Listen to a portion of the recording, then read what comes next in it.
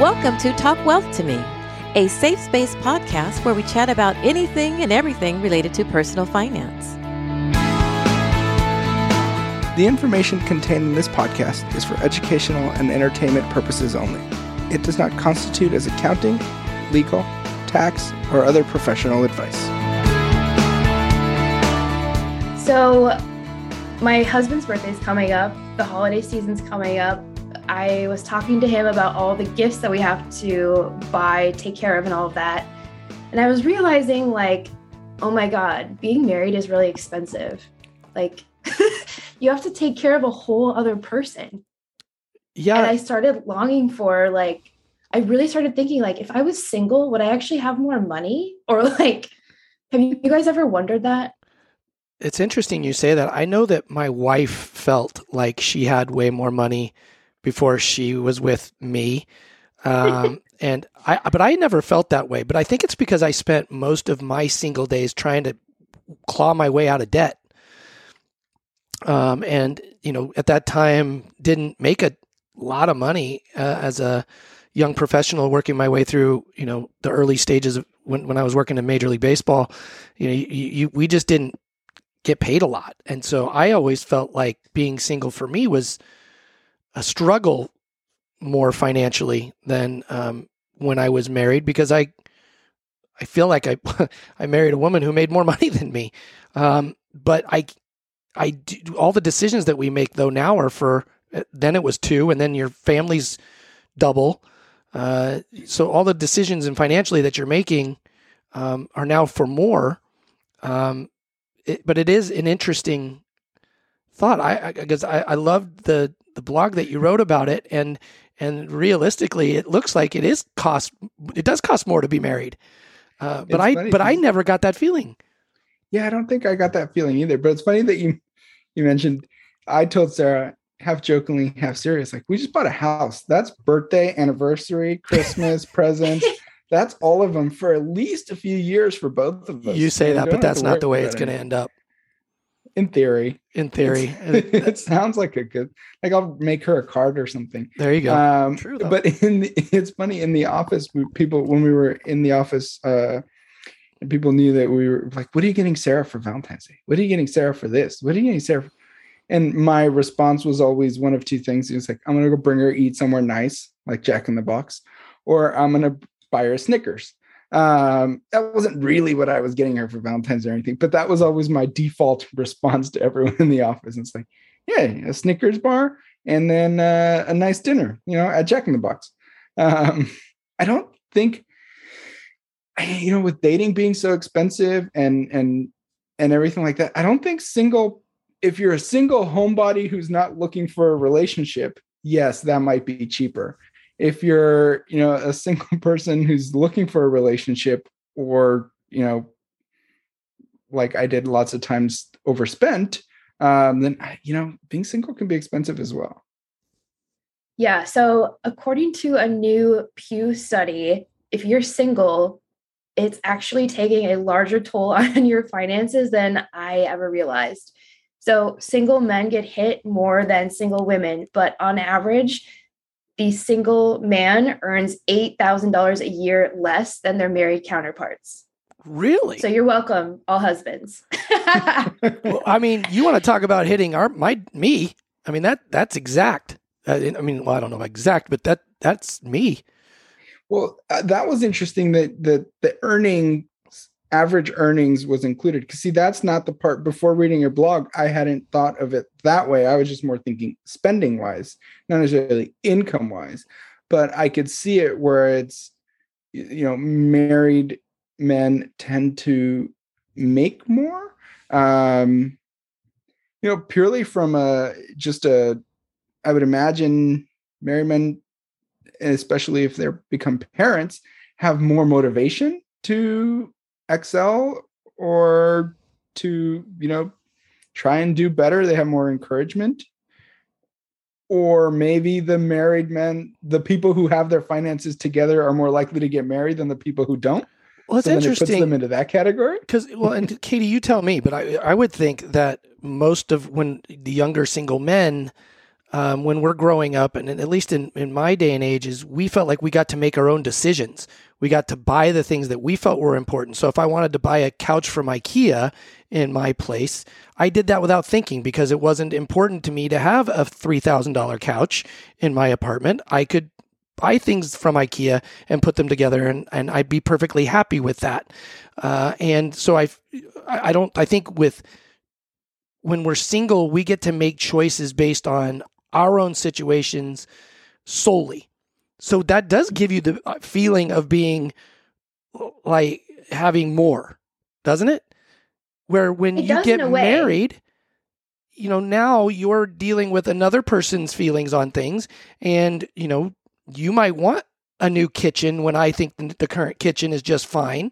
But you've got to come to a conclusion on that together, and come up with a game plan to do the things that you want to do together versus just making decisions based on yourself. Yeah. And I think that's why I thought that it would almost be easier to manage your finances if you were single, not necessarily pay off debt if you're single, because 2 incomes pay off debt is always going to be a lot more easier than just one. However, it's interesting that married men tend to get paid more. They're employed at higher rates than single men.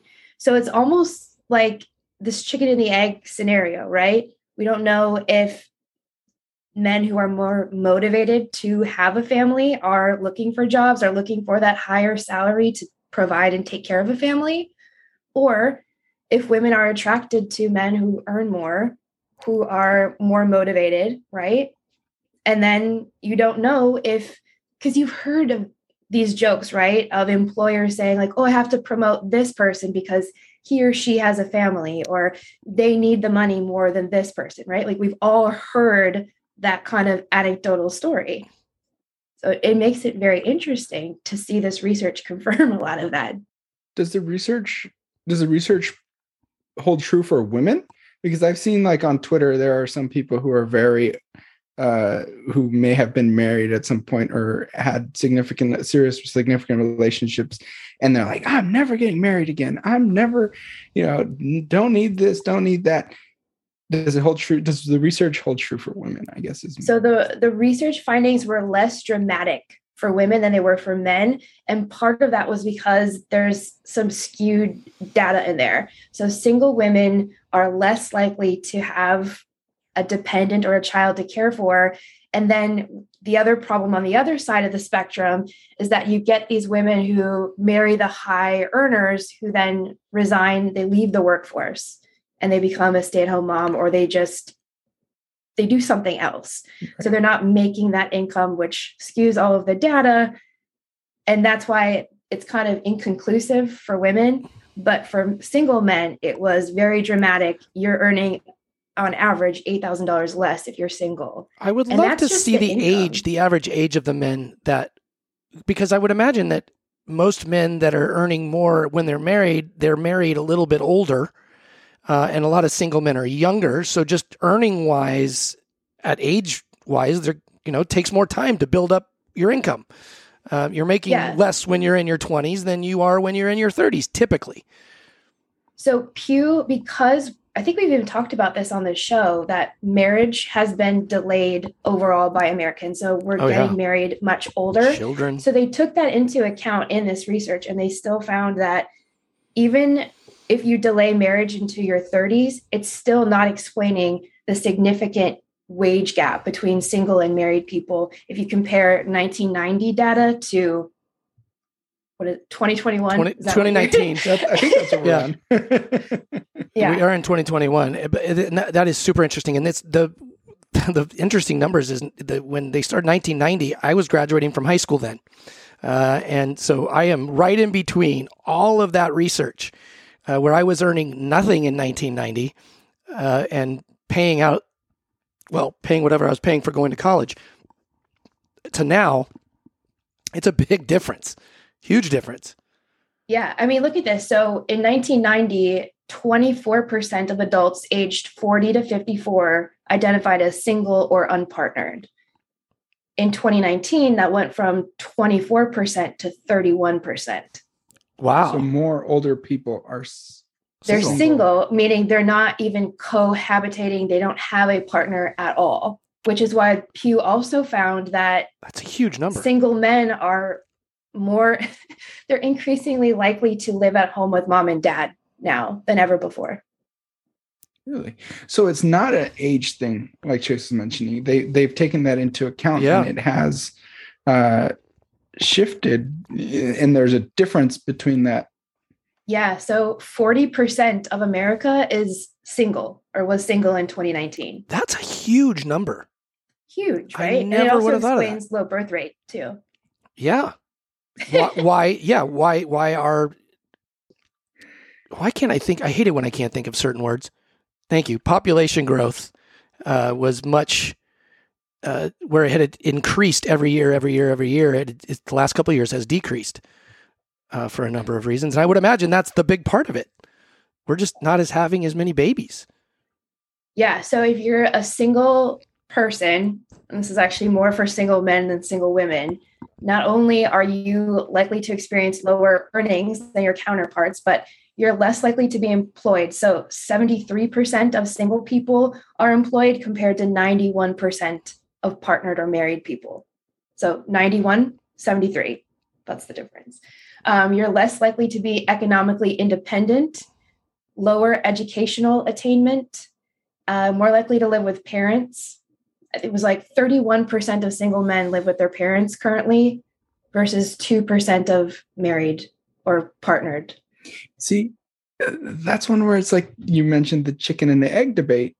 If you were single and you met your husband, but he was sitting at home not working, would that automatically have made him less of a catch? Yes. Yeah, right? For sure. So then it's like, so is it that just the ones that are out working are the ones that are actually getting married? And I don't know that there's a statistic or a way of measuring that. That's really funny. You talk about the way, the prospective men. Carrie loves the show. Oh man, my brain is not working today. Lorelai and Rory. Gilmore Girls. The Gilmore Girls. And my daughter is now watching it over with my wife because my daughter's never seen it. And Carrie was a big fan of it. But in that show, Lorelai's mom is constantly trying to set her up with potential suitors who make good, put very big earners, could give a very supporting life. And she keeps fighting that. But it's interesting that we're having this discussion. That was a big part of that show. And that was back in the 2000s. Okay, so here's a 2017 study on that topic from Pew. 71% of Americans believed that an adult man, in order to be a good spouse or partner, had to provide financially. That's compared with 32% who believe that women need to be the one who's providing financially. I firmly believe that women should be providing. No, I'm just kidding. I really don't. It just worked out that way. It worked out that way for me. I think it works easier when it's in a team. But I go back to like, if you're dating and you see that you're going to have to carry the full weight of it, and you're like, I don't know if this person's going to ever join the team. That's got to be taken into consideration. Right. You would imagine. Of course it is. You're looking at the whole package. Right. Right. I mean, that's why it's so interesting that Carrie, I had to be honest with Carrie about my debts when we first started dating so she could make an educated decision on whether she even wanted to go down that road with me. And thank goodness she did. And she looked at the honesty with which I was with her over the mountain of debt that I was having to pay back. But I guess she didn't see it as a mountain of debt at that time. Like, okay, and we can handle that. Or I can handle that. Or he's worth, so I guess it just depends. But I gave her the options of weighing it all is what is really important. Yeah. It's just interesting too, because I was just even thinking about health insurance. And when AJ and I got married, we both had separate health insurance from our employers. And so we were comparing the two plans against one another. And his monthly copay or whatever, not the copay, his monthly insurance premium was like $4.